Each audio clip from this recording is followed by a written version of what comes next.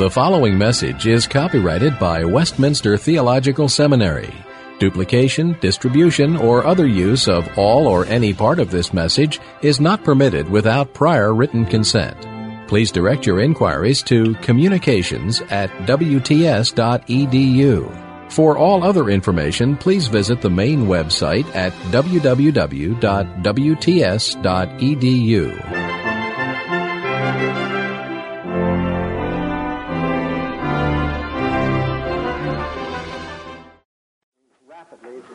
Say something what happened since Kant. Well, now that's the 19th and 20th century. Now we have Fichte, Schelling, Hegel, and we can't go into those separately, of course, but we can call all of this Geist philosophy, philosophy of spirit. That is to say, after Kant, these people, Fichte, Schelling, Hegel, they said, Kant, my friend, our father in the faith, they said, you did a wonderful thing for us. You have set us free from dogmatism. Whatever was before Kant was said to be dogmatism, whether that of the rationalist or of the empiricist. But you have left us with a sort of a dualism. After all, you have a man who is absolutely free, and at the other hand, a science. And when that man expresses himself, he has to express himself in categories that are in this phenomenon. Suppose here's Tom and there's Dick, or here's Randy and here's Johnny, and they wanted to commune with one another.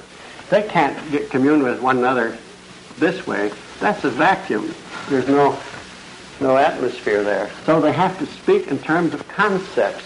And then when they speak of concepts and their own bodies get them into trouble because they aren't pure spirits. You see, their own physical bodily makeup makes them part of this phenomenal world. So they have to express themselves by means of the tools of this world. Now that's bad, don't you see?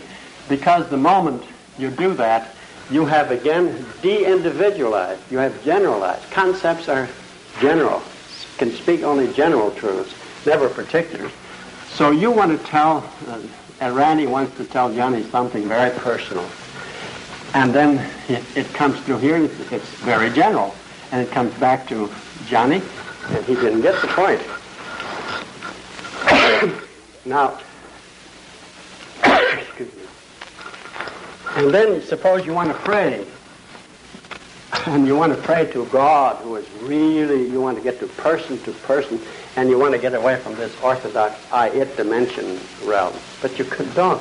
You have to speak to God through words, and words are expressed by way of concepts. And so you have to say, O God, infinite, eternal, and unchangeable in your being, wisdom, holiness, justice, goodness, and truth. You use, before you know it, you use the Westminster. Oh, horrible addictio. What did I do? I used the Westminster definition.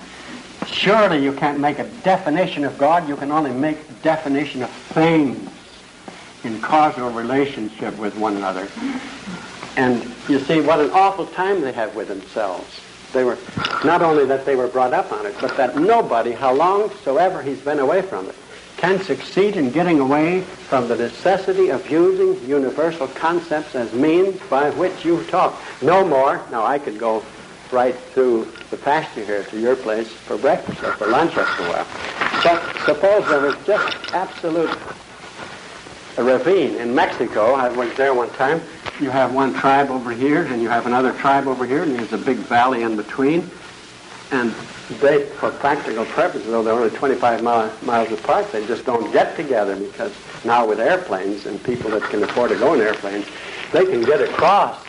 But you're in a valley by yourself, and I'm in a valley by myself.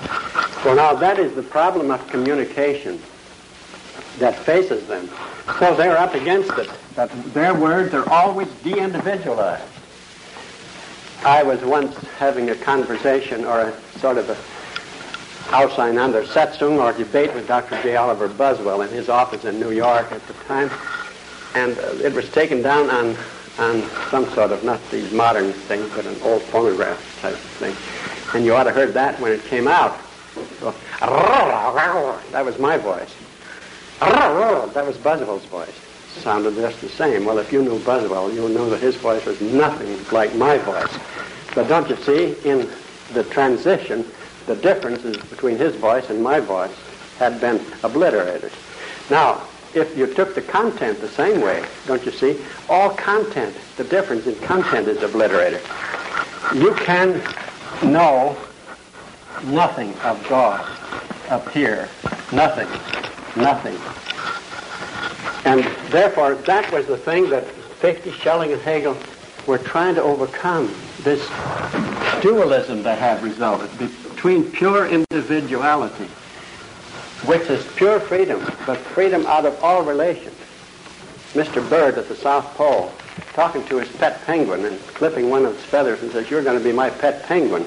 But meanwhile, that pet penguin is lost among another million penguins. So then, how do I up there and you up there?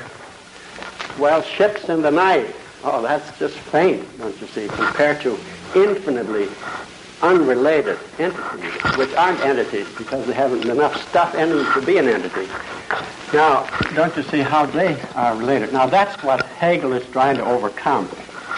And Fichte already said, look, you did very well, Herr Kant, to say that the Ich, the I, is the starting point. Ich setzt sich, he says. Setzt sich selbst. Setzt sich selbst. The ego postulates itself. That's what you've got to start from. He didn't mean the individual ego, but the universal, absolute ego. So we have to think of reality as being subjective. We come to see the significance of that, particularly when you come pretty soon to Kierkegaard. He says truth is subjective. Well, where does that come from? It comes from this terrific transposition with Kant. Truth springs from the self. Now, they carry that through, and they try to say, well, now, then this world must not be thought of as so antagonistically over against us, but it must be thought of as a field where the Ich exercises itself, and it needs this world. Just like if you want to develop a strong physical body and you go exercising, you go boxing, and you need somebody to box with, right? And you biff them in the nose periodically, and you get biffs back. Well, I need Mr. Morse, not that I care a hoot about Mr. Morse, but I need him for myself as a field of exercise. Well, says Fichte, that's how you must think of this world. You mustn't set it so dualistically over against this world. You must think of it as something that you need. Well, Fichte, and then Schelling, and then in particular, Hegel said, look, what we need to think of, not these two antagonistically over against one another, but as we're dialectically involved in one another. That is to say, we have the convex and the concave side of a disk, and you don't have a disk unless you have a convex side and a concave side. You don't have reality unless you have absolute unless you have timelessness. But also you need time and change in it. The Greeks, Plato had an absolute which was timeless, and then you denied time and change. Parmenides did. But now we must attribute reality to time, and we must incorporate that into our absolute. Well, if that's the case, then the absolute must no longer be an absolute changeless principle, but it must be itself a growing subject. And then now, Spinoza talked about ultimate reality, God being a substance. But now we say God is a subject. And Gott als Geist. That's why God as spirit. And that's why you have a spiritualist, idealist interpretation of reality, which includes everything, which makes room for everything, which has place for everything. God needs this world. This is called the concrete universal, instead of an abstract universal. A universal such as Plato and Aristotle was an abstract universal because it was negated. It was abstracted from the space-time world. But here the space-time world is included. And therefore we are now all of us in it. Man is in it. God is externalizing himself and realizing himself through history. He's enriching himself as he does so. The whole process of history, every form of religion, every form of paganism as well as Christianity contributes positively to the enrichment of the divine, ever-growing, concrete, moving, ever-going upward life, which is God or reality. Now that is Hegel's philosophy. It's well to note the difference between that sort of thing and the Spinozistic philosophy which was before Kant. Kant is between Spinoza and Hegel. Frequently you hear the expression said, Hegel is a rationalist because he said the real is the rational and the rational is the real. Now that was a sentence he employed. But what he meant by that was not this sort of Spinoza absolute rationalism, but what he meant was this concrete, moving, dialectical. Now, you remember that this position before Kant is called dogmatism. Kant's position is called criticism.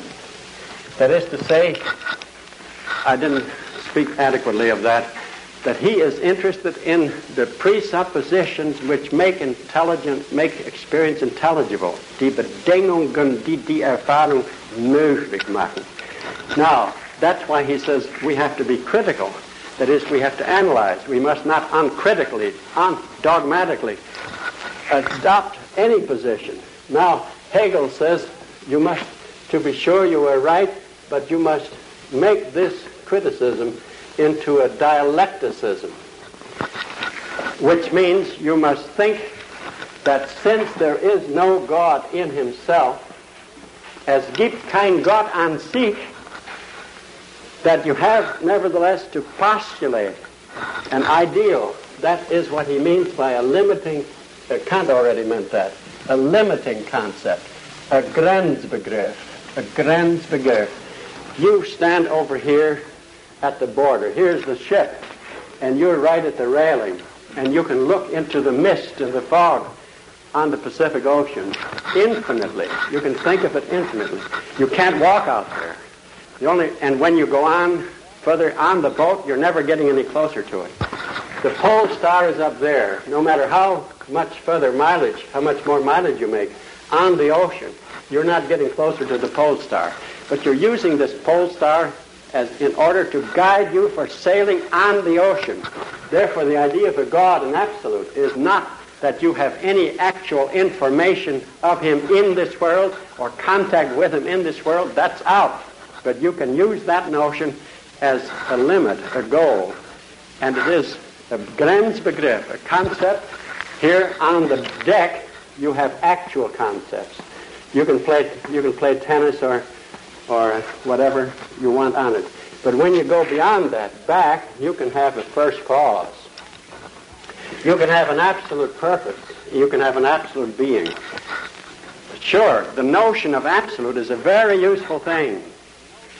But you must never, never, never think that you can meet an absolute God, or that an absolute God is here present to you in history at the beginning of history, or that there will be a judgment at the end of history, or that there is now an absolute being that isn't part of the being of this world.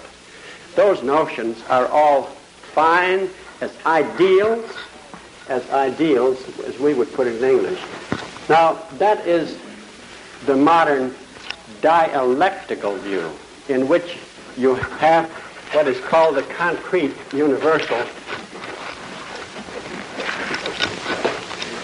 instead of the abstract universal, in which you have God and man interacting with one another, and it is all essentially God realizing himself in this process. Now, out of that, you get the first great modern theologian, Friedrich Schleiermacher, and his book on the Christian faith, which is the first great classic of modern theology, and it is a very great, important book. It's one of the great books. I think there are such things that all of us who pretend to be theologians in any sense should make ourselves somewhat acquainted with. This is one of them. Now, Schleiermacher is therefore the first modern theologian who sets theology on its head who conscientizes theology. Therefore, when you formerly had theologians, they talked about the triune God, and they thought there was such a God, and he had created the world. Now, what you now do with Schleiermacher, he says, jawohl, I believe in the Trinity, I believe in the triune God, but that is a limit for me. It isn't an actually existing God. I couldn't know anything about a Trinity in the way that John Calvin did or Luther did. But we must have the notion, though, as a limit, not as a constitutive concept, which has a molding force on our own conceptual activity. Our own conceptual activity is in this world, is independent of that, and then we say we have to act as if there were such a triune God, and as if that triune God had created the world, as if he had in the second person of the Trinity come down to us, and as if he had died on the cross, and as if he rose again. In other words, it's a totally new, different, basically subversive approach to the Christian religion. Now, we saw before that Kant made or saved science and made room for religion. Well, this is the kind of religion Kant made room for. Don't you see? Modern science says, here's this block of causal reality. And the scientist formerly would say, well, your religion can't be true because it's deterministic, or it's this. Well, now he says, look, my friend, you're a graduate from Reformed Theological Seminary in Jackson, Mississippi, aren't you? Jawohl, that is sehr good. And very glad to have you in the presbytery. Provided, aber, that you don't get these old dogmatic notions and preach them, or if common people still need them, you can give them a little dose of that, for their comfort, because they're dying off anyway. But if you really want to be where the action is, and then you must realize that the God in himself is, of course, a limiting concept. You can preach the Trinity, you can preach all the doctrines, but you now give them new meanings. The Germans have a word for it, as the Germans always do, Umdeutung. Reinterpretation. We get bottles of milk delivered to the door at our house. Maybe some of you do. I see bottles over here in the store. Well, now, suppose that you have the bottles of milk, but some notion, the milkman gets a notion that he hates you. You have done something he doesn't like. So he puts a little sort of poison. I don't know what's the most effective poison today. What would be a good poison to add to milk? Cyanide? All right, let's put a little cyanide. That wouldn't change the color of the milk any, would it? Therefore, you swallow it as... Ooh. Well, that's what they do. They have the same words, God, triune God, creation, fall, redemption through Christ, death, resurrection, return of Christ. Every one of the same words, but they all have cyanide in them. They're all conscientized. They have different meanings. They mean exactly the opposite of what you mean. You say you are created, but that does not mean anything with respect to your historical appearance in this world or with the history of mankind as such, as science has it. You can therefore believe about that whatever you please. And then you speak particularly of the death and the resurrection of Christ. We'll just say the resurrection of Christ. Well, you see, in here, in this world, resurrections do not happen. They simply do not happen, because this is the world of causal, of necessary relations. If there were to be a resurrection here, and if we were to know anything about it, we would have to know them in terms of this necessitarian system. I think it's chapel time, isn't it? We better not. Oh, there is no chapel? Oh. Well, now, you were going to have this afternoon, were we? That's up to you. If you would like to have another session this afternoon. Well, is it likely that some boys that are not here now might come? Now, Long has been interested. Mr. Long. He wouldn't be long? Oh. Well, what do you prefer? How many would prefer to keep going for a while now? Yes, it's all right with me if you're willing, but how many would prefer? Any preference? All right. Let's continue then till we get tired. All right. Till all of us get tired. Because we're in seeing this now. Then, you see, let's go over the story now then. You have this first period. You have dogmatism, you have criticism, you have dialecticism after Kant. Now, and you have Schleiermacher, the first modern theologian. Then you get Ritschl, Albrecht Ritschl. Now, he was in the middle part, of the 19th century. There were many other theologians. There were theologians who tried to synthesize Hegelian philosophy with Christian theology, and many of them, and there are books full of them. But Ritschl, Albrecht Ritschl, stands out, and he stands out in a special sense because he more obviously than anybody before him Kantianized Christianity. He has definitely this view of reality, a phenomenal world and a noumenal world. And for him, religion is this thing which Kant says is possible, and science is here and never the twain can meet. And consequently, he has a science which is independent of theology and a theology that has nothing to do, interfere from science. Now that was in the second. Now this whole period of the 19th century is usually spoken of as modernism. It came to a head, as you know, with the latest of some of the 19th century theologians, which were among them Hermann and Harnack. Now they were both teachers of Karl Barth. Harnack wrote a famous book on the essence of the Christian religion in 1900, in which he set forth the typical modern religious point of view. But meanwhile, there had appeared, unbeknownst to most other people at the time, a gentleman by the name of Søren Kierkegaard. Now, he is that Danish philosopher who, as you know, is now so popular. And he had a tremendous influence on Karl Barth. But during his lifetime, he was not well known, and his philosophy, his writings went practically unnoticed, partly because they were written in Danish and not at once translated into German. Now, that means that we're now going to get onto a development from the first period, which is Geistphilosophie, Hegel, which is modern dialecticism, and then we get a period which is usually spoken as Lebensphilosophie, life philosophy, in which you have people like Heinrich Rickert, and you have Bergson, and you have Bergson in France, creative evolution. You have pragmatism in this country, William James and John Dewey. You have Samuel Alexander's Space, Time, and Deity, also temporalism in Great Britain. And you have in Germany Heidegger, Sein und Zeit. Now, I want to say a word about Kierkegaard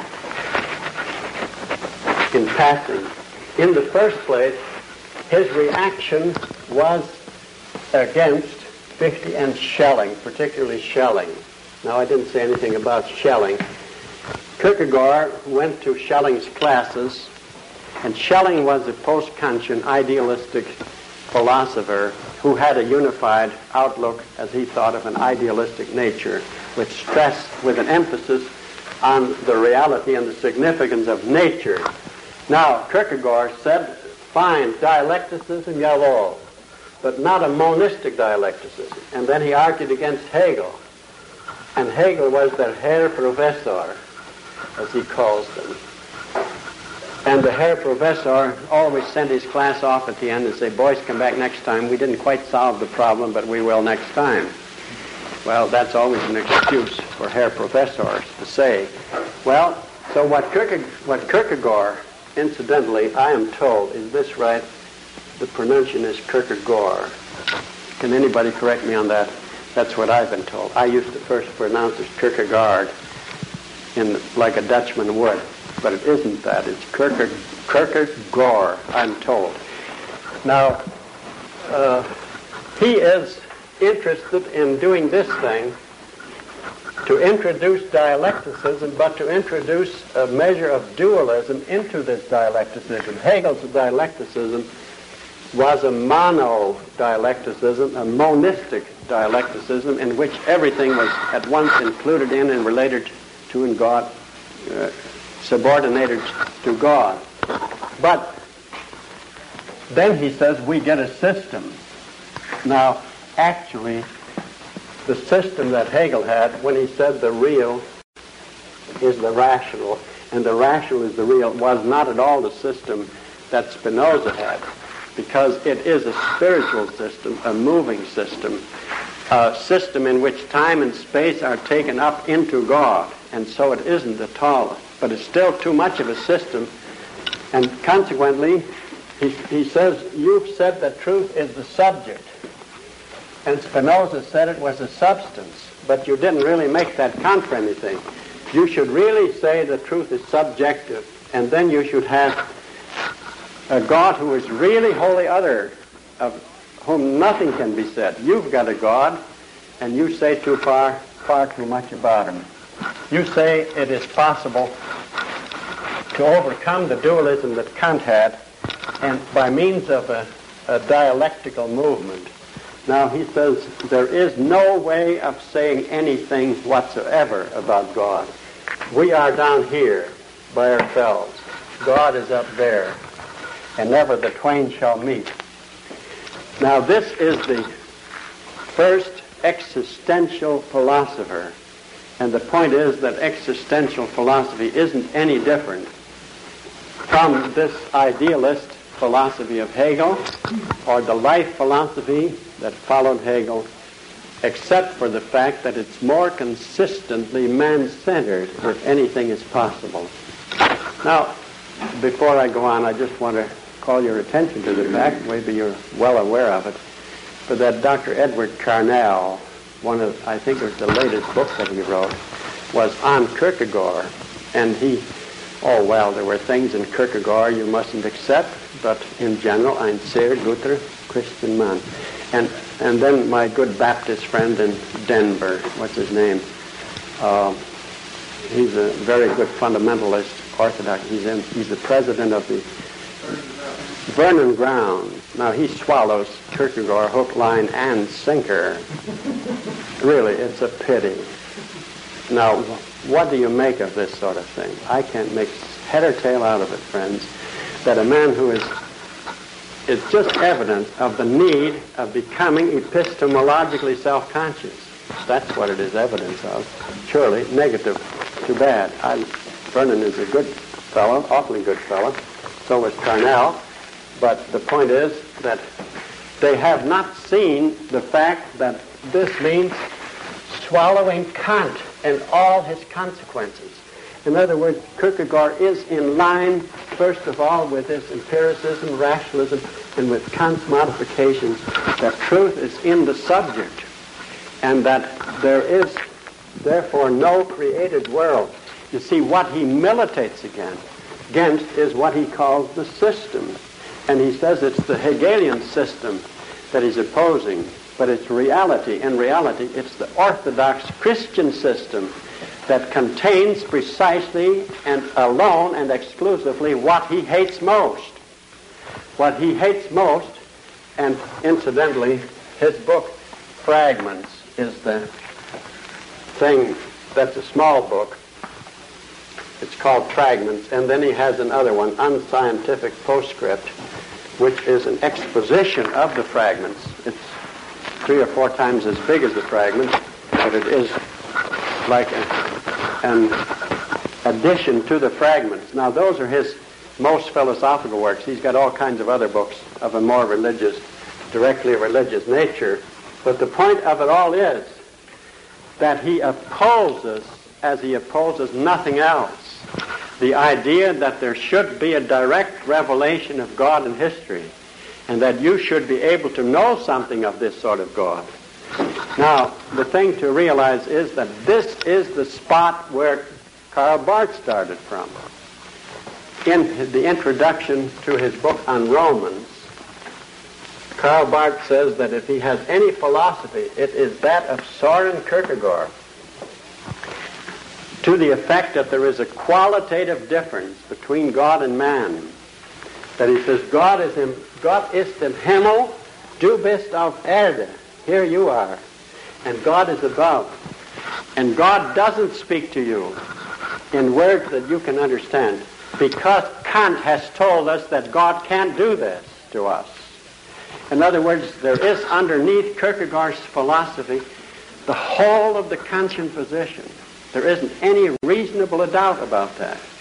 Don't you see? That makes it impossible, utterly impossible, to connect Kierkegaard's thinking with Orthodox Christianity. And Karl Barth didn't intend to do so. He graduated from the university, and he had these two people particularly, others too, of course, but he had particular Harnack and Hermann for his teachers.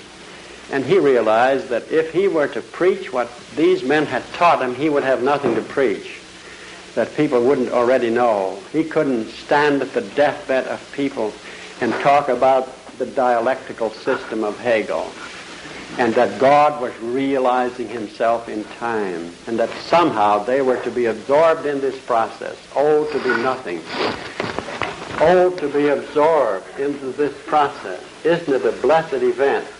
If you can, when the Absolute comes around again with this movement, absorb you into it also. Isn't it glorious to be lost in the Absolute, to be saved, to be sublated, to be aufgehoben into the life of the Absolute. And the individual must not love its own individual existence. That's selfish. You must want to be absorbed. You must give yourself, your very existence. Now, that's Hinduism, that's Eastern mysticism, that's as pagan can be. But Kierkegaard is no less pagan. What earthly difference does it make? Whether you reject the Christian system by incorporating it thus into, is it close here? You want to open the window? Or if it is.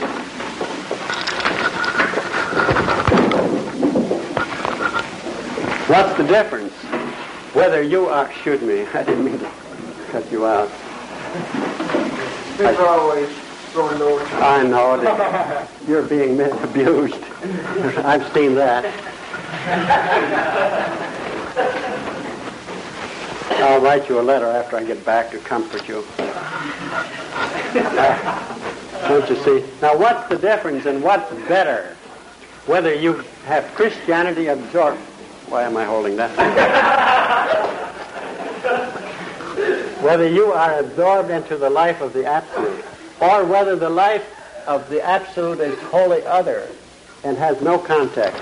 And don't mistake, this is still dialecticism. And one of these times there will be contact, and there was contact. In these fragments, there is a young maiden, and there is a prince. And the prince wants to make love to this young rustic maiden. But he comes, of course, in the regalia of a king, and the rustic maiden is afraid of him and runs away from him. So he has no Anknüpfungspunkt with her. So he goes home and he changes. He puts on an overall and jacket and all of that sort of thing. And then he comes and then he has Anknüpfungspunkt with her. She goes out to a dance with him readily. But then he wanted to make her a princess. And then, of course, when he can't tell her that he's a prince, because the moment he does, she evaporates. And so he has this problem of communication. Well, now, God is wholly other, don't you see? We know precisely nothing about him. And how can that God be of any help to us? Now, Hegel and idealism, in which Karl Barth had been brought up, he says, man is no different from God. He is not qualitatively different from God. He's the same stuff as God. He's just a little lower, but he's being carried up, and pretty soon he'll be in divinity, and then there is no qualitative difference. So Barth says, this is what I want, boys. He went to Switzerland after he graduated. First he took a job, clerical job. He didn't think he had anything to preach, But pretty soon you find him in Savinville, a little Swiss village, and then he reads the Bible, and then he reads Romans, and he finds in Romans that Paul speaks of another situation. He speaks of a God who comes to man by revelation, and this is his expression, senkrecht von oben, straight down from above.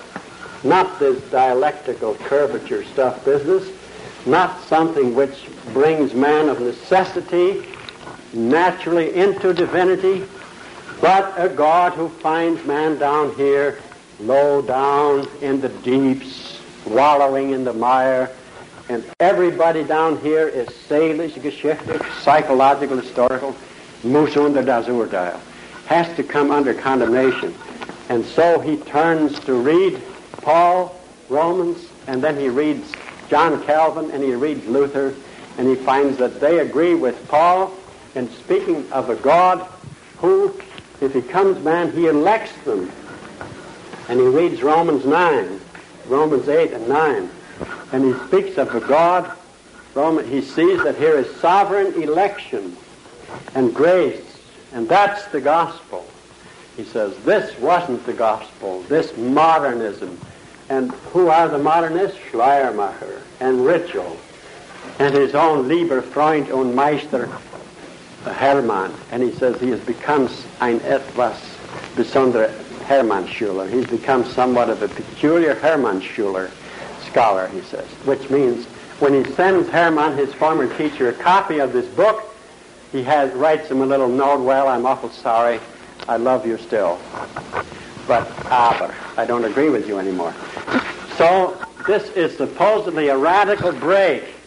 And when he writes in the second edition to this book, then he writes a little note. He says, what happened was that something like if a boy climbs in a bell tower of a church, and then he falls down, and accidentally he grabs the rope, and then, of course, the bell starts ringing. And then everybody comes. You think, fire, fire, fire. And so fundamentalists and modernists and everybody comes to look. Everybody goes to see a fire. So here's something so ganz anderes, so wholly different, a new theology. And he didn't mean that, he says. He wasn't trying to be funny or trying to make something so radically new, but he did find this thing to be wholly other in Paul. And then he says, back to the reformers, boys, back to Calvin, and back to Luther. We need a new Reformation theology. You know, Dr. Hordern of Evanston, has a little book, The New Reformation Theology, in which he, Dr. Hordern, expresses what is tantamount to this type of new theology, which is Karl Barth. Well, now, on this basis, God is pure negation, he says. God is pure negation. Now, what I'm interested in now is to see how that is an expression of Kant's philosophy. This is the world of conception of that God who is wholly other. No one single syllable, no concept can be, no sentence can be said, no proposition can be made. To be sure, that God, when he does reveal himself, he will reveal himself to us, and he has to do it in language that we can understand, and therefore he uses concepts, and he writes by means of human instruments, prophets and apostles, and they use Begriffe, concepts. The Bible is, of course, the Bible is in the phenomenal realm. Where else could it be? Because it is here that he must reach us. So when that revelation comes in here, it has to come in it completely, because, you see, the requirements of the conceptual system is that you see through it altogether, or you see through it not at all.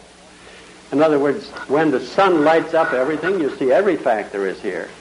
And when a conceptual system is, you build up a thorough conceptual system, then that fact over there is related to this fact. So you can press a button there and have things move over here.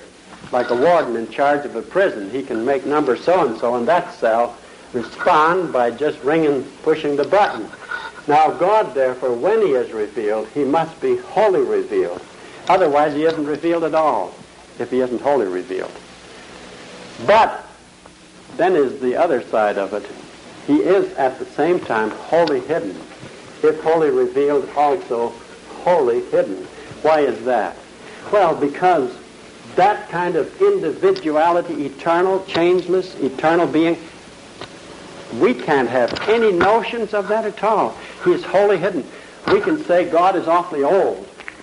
As I told you about that little bird whose beak was sharpened on the mountain of brass in Switzerland, and when that was flat to the ground, the first second of eternity has passed. Well, obviously, says Bart, we have no idea of God's eternity by having ideas of an infinitely extended time.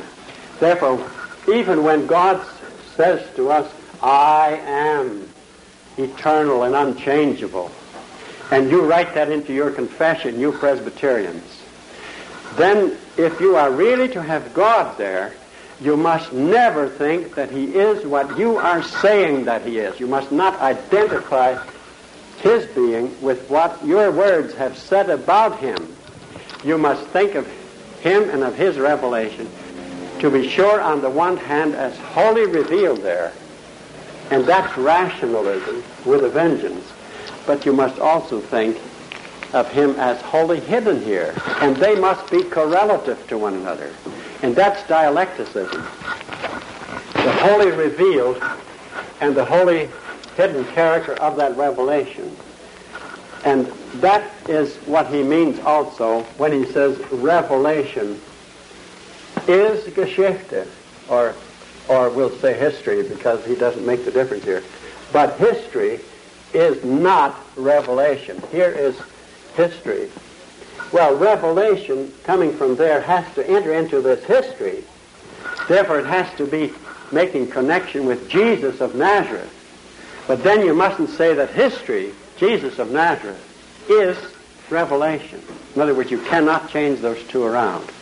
Now, these things, if you can keep those points in mind, the wholly revealed and the wholly hidden character of God's revelation, and that revelation is history, but history is not revelation. Now, if you just mull over those things and keep those things in mind, then gradually you'll get to understand something of it. Without it, you won't. But with it, you will, if you work at it. Yes, Mr. Morse? No, Van Hill, I'm not real sure of why on their presuppositions, when something is revealed, it has to be wholly revealed, or not at all. Well, that's a good question. The point is that this is a system in which one thing, see, the light goes through the whole of reality. Thank you. The light, the real is the rational, and the rational is the real. In other words, you remember that Parmenides said that reality must be what I can logically say that it must be, and it can't be anything else. Therefore, there can't be anything real except what is exhaustively penetrable by my logical capacity, abilities. Now, if it is known at all, anything is known at all, it is wholly known. Otherwise, it is out there in the unknowable, you see.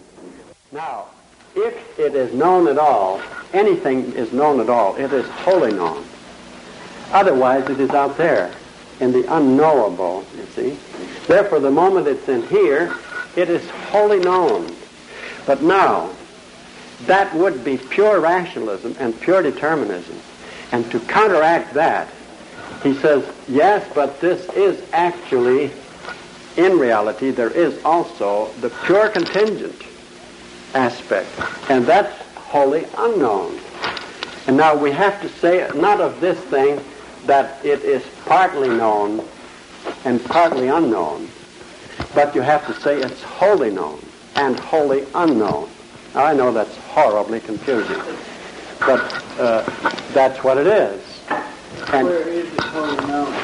Well, everybody that knows it at all knows it wholly, or he doesn't know it at all. Where is God wholly known, according to God? In this world, by you. If you know anything at all. God, since he has revealed himself in this world, is holier.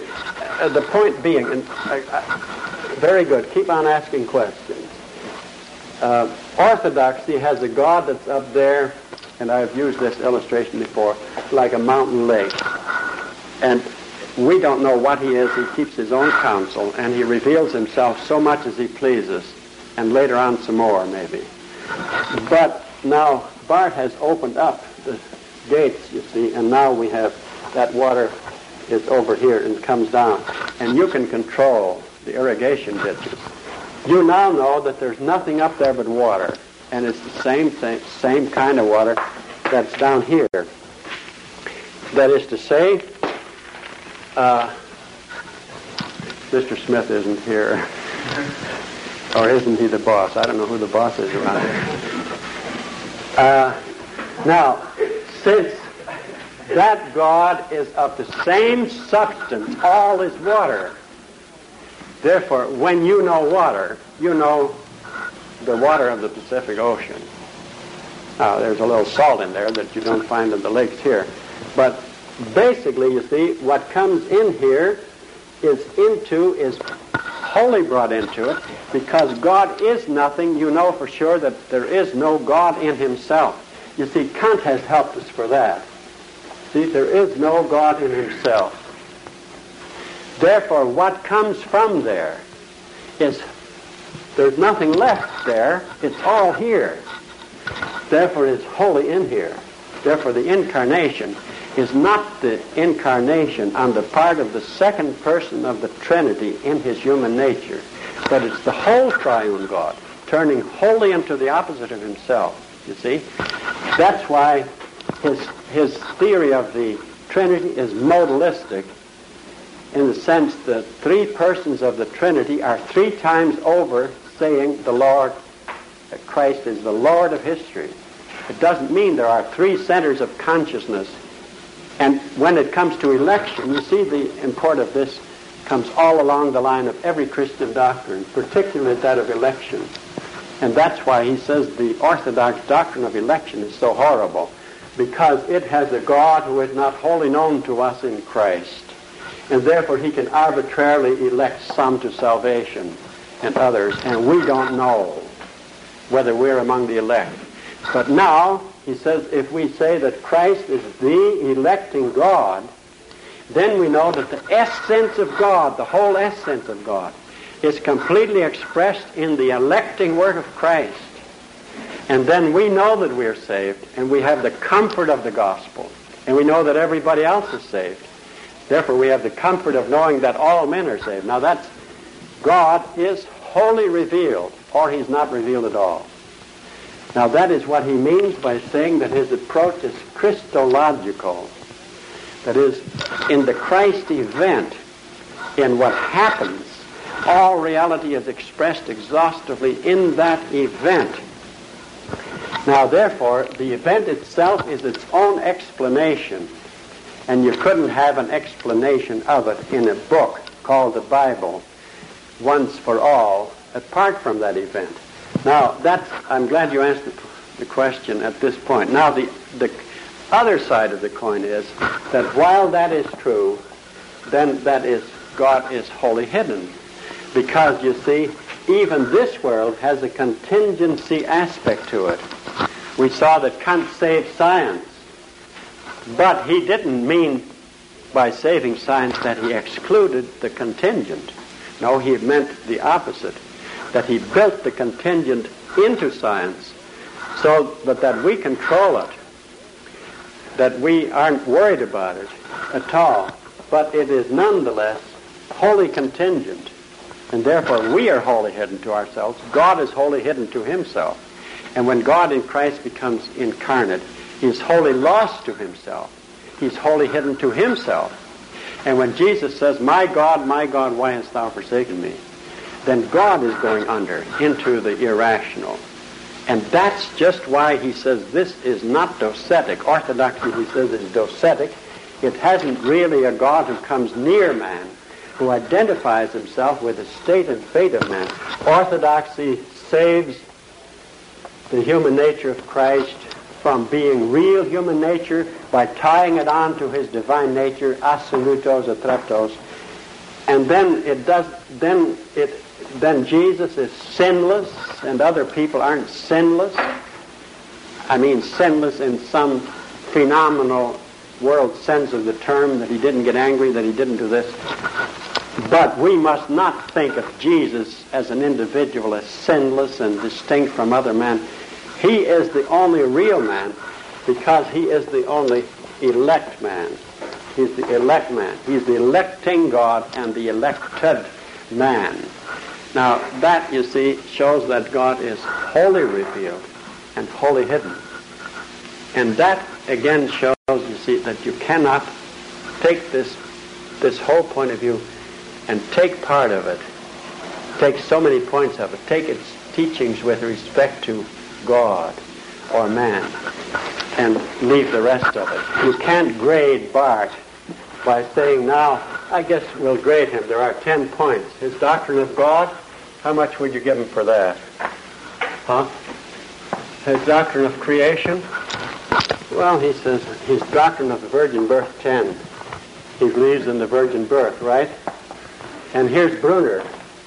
Here's Brunner and here's Barth. I've got his grade book. Don't you see? I'll grade you fellas arbitrarily that way pretty soon. Here's Brunner. Now, on the doctrine of the Trinity, I guess we'll give each 7, shall we? But on the doctrine of the virgin birth, Brunner gets 0 and Barth gets 10. Don't you see? My good friend William Childs Robinson argues, well, isn't it much better to believe in the virgin birth than not to believe in it?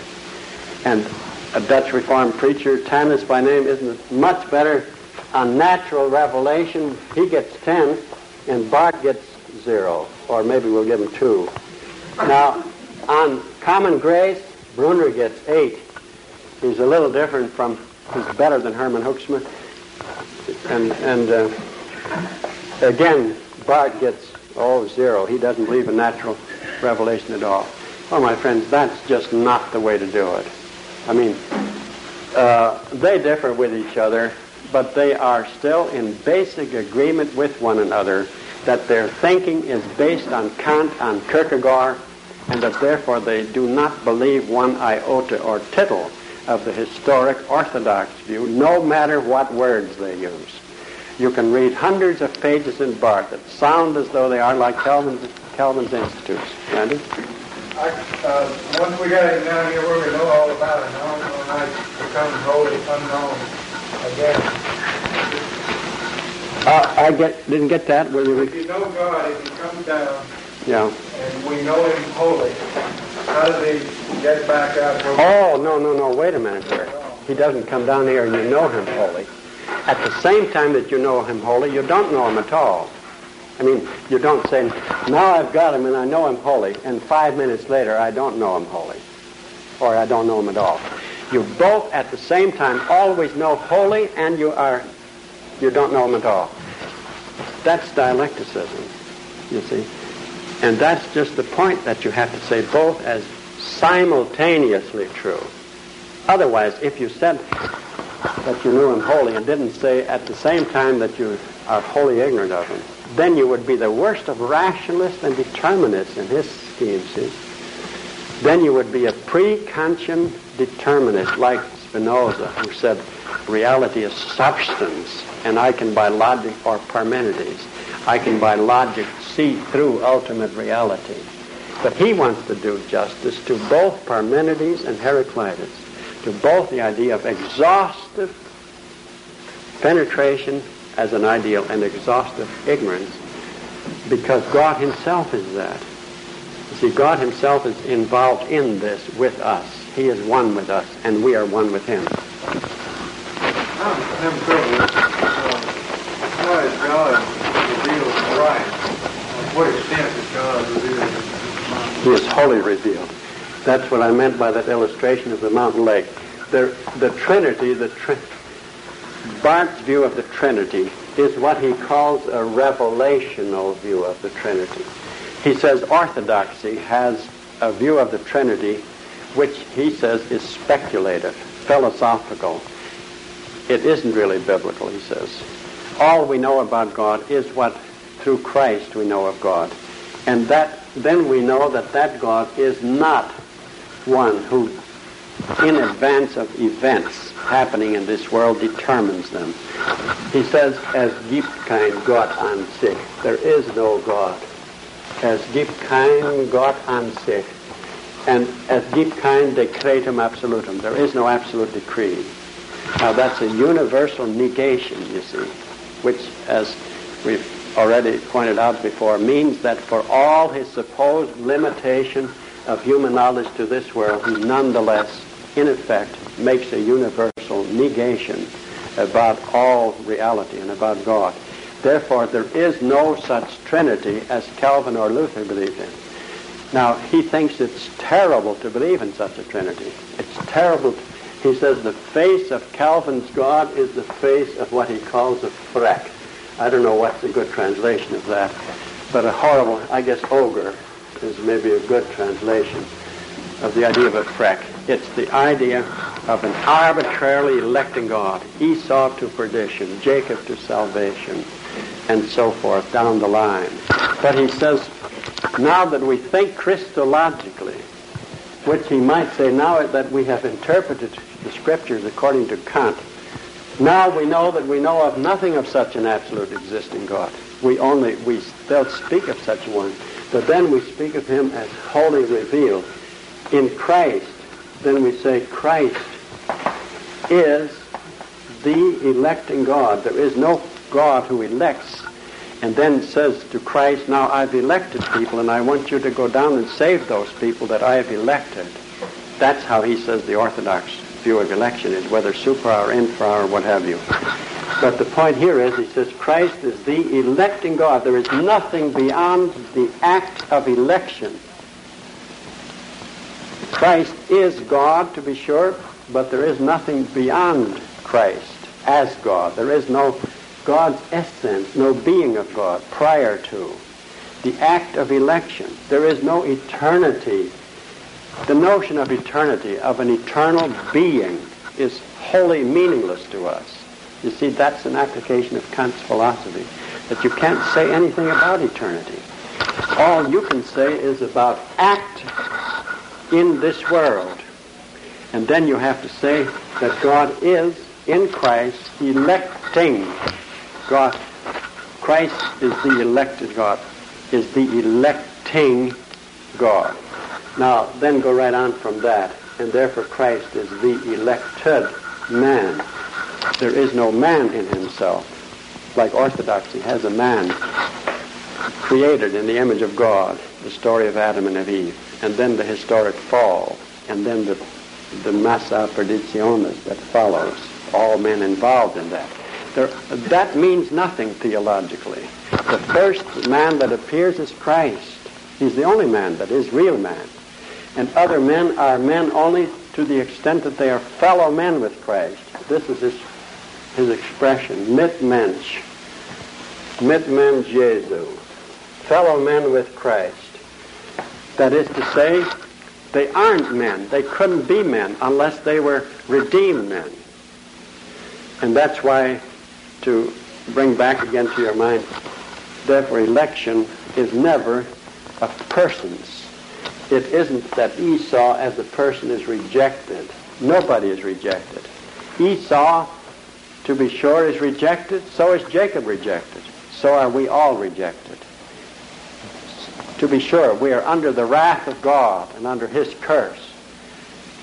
But we are all of that in Christ. And so Christ has borne that for us. And since Christ has borne it for us, the final word for all of us, that means every human being, is yes. And that's why the penultimate is no, but the ultimate word is yes. Now that all comes out of this notion that there is no God in himself, and therefore no triune God. God is wholly revealed. That doesn't mean Jesus of Nazareth. He is revealed at that point, but you must not identify God, the Son of God, with some historical individual like Jesus of Nazareth. Well, if he is revealed to us and he's not revealed to us in Scripture, how is he revealed? He is revealed to us in Scripture. Oh, No, yes. Well, I mean, not the way you think of Scripture and the way you think of Revelation. See, we think of Scripture as the actual words spoken by those who were instructed by Christ to speak in His name, isn't so? The apostles and the prophets. Now that he says that's direct revelation. He says is profane. The real Christian view is the moment-by-moment interaction of revelation. And then we are taken up into revelation. It isn't as though there is a body of revelational truth there, Scripture, on the basis of which the church makes its restatements and its confessions. But that would be direct revelation. But that would be to bring God down in the I-it dimension, which is the great sin of orthodoxy. That is, it encloses God in prisons, in concepts, and then it controls him. And then there are Presbyterians who kick people out because they aren't orthodox. They don't know anymore, but they used to. Now, in other words, then you get heresy trials. But we can get rid of all of that. We can be all in Christ, and we need no more heresy trials. And we need not any of us to say that we have any more truth than anybody else. And that we all are in the truth. And that includes all men. Now, therefore, you see, direct revelation, that's bad. But this Kantian notion of a wholly other God who becomes wholly identical with, and when he is wholly identical with, is still wholly hidden in.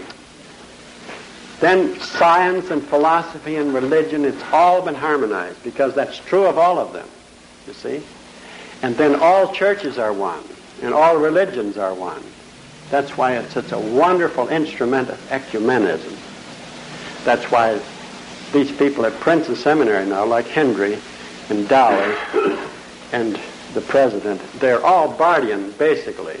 And that's why they can write what they say, a confession, which is not for Presbyterians alone.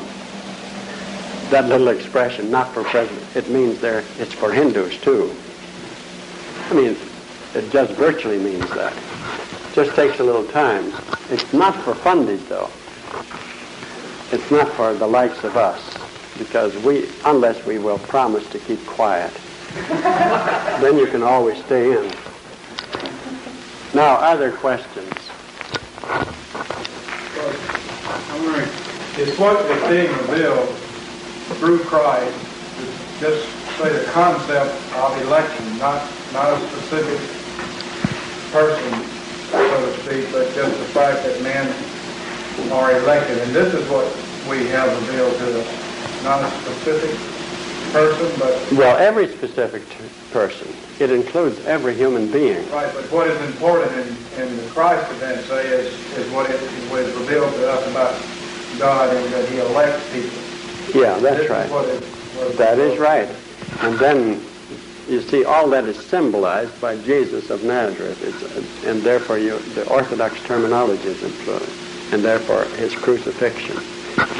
But also, for that reason, those 30 days the years 1 to 30, and the resurrection, the post-resurrection events, he hems and haws about that. They are in history, in Historie, aber their primary locus is Geschichte, the real event. What takes place here is not something on the calendar. One day the death, the next day the resurrection, or the third day the resurrection. If you said that, you would be back with the fundies, and you would have cut up everything again. You would have reduced everything to the I-it dimension again. You would have killed Christianity. See, Orthodox Christianity is not something innocent for him. It's a horribly bad thing, particularly if it's the Calvinistic orthodoxy that says some people are elect and others are not elect. That's why Some people, when they first read about Barth, they thought this is a return to Calvinism. And if they're Methodists or so, they don't want it, you see. But they ought to be happy, because this is universalism, more universalism than Arminianism ever was.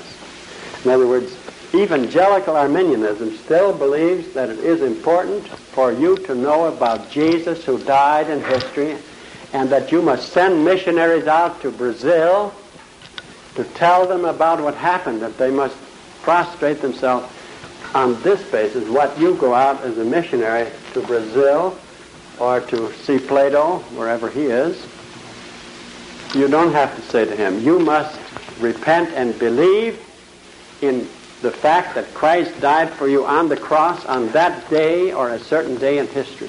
That's not important. The big point of importance is to tell him that he is in Christ and that he's a real man and that he can come to self-consciousness on the subject by learning more about it from you, but not that you bringing him a message that he doesn't already have. Barth said that everybody is saved. Yes. Well, what does he do with, well, I mean, he just doesn't admit the fact of hell. That's right. Like that. That's right. He does not. He says there is no hell. There's only victory over hell. That's literally quoted. Now, he does not. But don't you see, you mustn't say everybody is saved and mean by that saved from the wrath to come. There is no wrath to come. So to be saved doesn't mean the same thing for him at all that it means for you. The words have different meanings. Now, we find it hard to get away from our meanings, and that's why when somebody tells you, well, Barth believes in the virgin birth, then we are happy.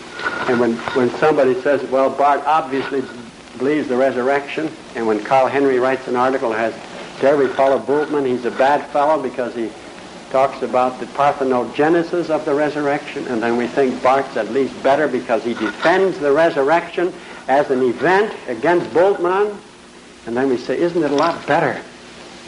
Well, I should say you go to hell with Barth as well as with Bultmann. I mean, what's the difference? I mean, his system is no more Christian. There is no transition from wrath to grace in this world where Christ lived and died and rose from the dead for your sins and mine to save us from the wrath to come. Barth does not believe in that any more than Bultmann does. Then what he does believe, as over against Bultmann, leaves me absolutely cold, except I have to know it to be able to talk about it. But as far as the practical results of it is concerned, there is no more gospel. Now, the sad thing is that good evangelical people, they will say, oh, it's bad to Bultmann. But the first thing is they keep silent about Barth, see? And then the next thing is they... Barth's concept of individual sin, does he ignore it, or does he include it into the general... Yeah, it's in this general picture. We're all sinners.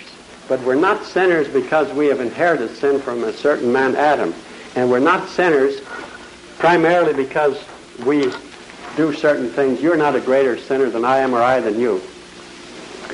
Sin, it's a bad thing. It's a horrible thing. And we're under the wrath of God. But that's true of every elect person as well as of every reprobate person, of every saint, the best person, to the dying his day. There is no separation. You can't read Romans 8 and say, look, there is now no condemnation for those that are in Christ Jesus. And there is condemnation for those that are not in Christ Jesus, because all are in Christ Jesus. Now, none of them are in Christ Jesus. Therefore, God's grace is wholly hidden to all of them. But all of them are in Christ Jesus because grace is wholly revealed in all of them, you see. Now you would say that there's nothing really to repent about, just you've been worrying about nothing all this time. Yeah, but now we mustn't draw the conclusion, of course, that Barth is utterly indifferent to everything moral or immoral. I mean, he's a good fellow. And I think, I'm not judging him either. I'm not saying he isn't personally a Christian. And if I had to choose in practice, I would rather believe Barthianism than Bultmannism. But I mean in the sense that the issues of life and death with which we are concerned, then my contention is that his theology isn't any better than that of Bultmann, and is not calculated. If you trust in the Christ of Barth, you're not a sinner, and you need not be saved by the blood of his atonement. There is no place for substitutionary atonement in Barth any more than there is in Bultmann, you see. And therefore, his resurrection is no more a resurrection for our justification in history, on the basis of which we are now on the staircase that leads to glory. We're not saved from the wrath to come. There is no such thing as final separation. In Bart's theology, what is good of the resurrection? What is good? What if Christ had already come to reveal the election? Oh, no, but the resurrection is for him the all-important thing because it lights up every other thing. But then, and I'm glad you asked that question, we'll stop with that. That is to say, which proves again that the resurrection cannot be for him what it is for orthodoxy. You see, he says if you have direct revelation, orthodoxy, and then you have the death of Christ, and then you have the resurrection of Christ 2 days later. Well, now he says, how could the resurrection of Christ, if it were taken in that sense of the term, be the fact which lights up all other facts? Because in that case, it would be a fact among other facts in need of being lit up, you see? And it wouldn't help you any. Therefore, the resurrection to be what it is, it must have been from all eternity the idea of grace that all men are from all eternity in Christ. Therefore, we are elect in Christ, we're risen in Christ. Therefore, what's happening here is symbolical of an eternal eventuality. Would Bart say that this concept of God and Satan and sin and Christ and the atonement, that was out here and it was accomplished on his plan, and we down here are just to all be affected by it, and it's not a personal situation but a general situation? Yeah, but he would say it is exhaustively personal. In other words, that's just what makes it so personal. He wants to build you into that thing individually so that you are personally deeply concerned in it. He doesn't want a Platonic, abstract, eternal, changeless being, and us down here. No, and that's why it's more like Hegel's philosophy. By our own knowledge, by our own self-knowledge. Yes, that is true. You become aware of it, but you'll never be perfectly aware of it. But the point is that you must become aware of the riches that you have already in Christ. And this, his German expression is zum vornherein, in advance. Justification. Abraham Kuyper talked about justification from all eternity, and then some of us Orthodox people would criticize old Brahm for that. And I had a couple of students from Amsterdam a number of years ago. When I was talking about this, they said, well, what's wrong with that? Old Abraham Kuyper talked about justification from all eternity. Well, that shows that these boys hadn't yet gotten the first inkling of what is true about the matter, though they did attend the Free University of Amsterdam. Namely, when you have, as Abraham Kuyper did, an absolute commitment to the historic Christian religion, then you can maybe overstress the fact that God's eternal plan is back of everything, and therefore everything is what is to be happening according. Very well. But here, when you have in Barth a man who completely overthrows the Orthodox position, and then talks about eternity, and then election is from all eternity, and resurrection, and we're all in Christ, and we're all justified from all eternity, then don't you see you have paganism. And that isn't the same as what Abraham Kuyper meant, though the words are very similar. Yes? I want to ask what the significance of this is for Bart's ethics, and what did he get from Kant? Well, he has a section on ethics at the end of every discussion of every doctrine, the practical application of it. And we're existentially involved in this. You see, Orthodoxy has a theoretical knowledge, therefore, about Christ and about salvation, and they're very doctrinal and doctrinaire and all of that. But now we want existential involvement. And how do you get that? Well, you get that by saying there is no God in himself, but God is present to us in Christ, and he's saving us, and we don't know ourselves unless we're saved in Christ, and see how we love Christ. The Orthodox doctrine of God meant a God apart from us, see? Now, how does Kant fit in? Well, Kant is back of all of this. We know no God in himself. You see, that's what he gets from Kant. He gets the basic principles of his theology from Kant. because we know nothing of God, as Kant said, in the traditional Orthodox sense. And when there is any revelation of that other world, it has to be in terms of what we know in our principles, and then it's wholly known by us, even though it is at the same time wholly. In other words, the system, his system, is through and through Kantian, and that's why it is through and through pagan. And that's not one word of it means the same thing as the... Now, whether you believe the one or the other, that's first and other matter. But certainly we ought to try to help people to see that they can't deal with this thing piecemeal. Kant, Barth himself says, es geht ums Ganze. This is a matter of totality. You take my position as a whole, or you leave it as a whole. And yet people are constantly cutting it up in chunks and saying, Barth, Liebe Freund Barth, and then you go, as an American fundamentalist, you offer him a cup of tea, and then, are you a pre-mill, and so forth, and jawohl, and then you're happy. That's what Barnhouse did, for instance. And then you pray for him that he may go a little further. Well, I pray for Barth too, but I pray for Barth that he may become wholly other. Don't you see? Ganz andere. Absolutely other than he is. I'm not saying he isn't saved, but if he believes what he has in his book, that's not Christian theology. Liebe Freunde, es ist Zeit zur Essen.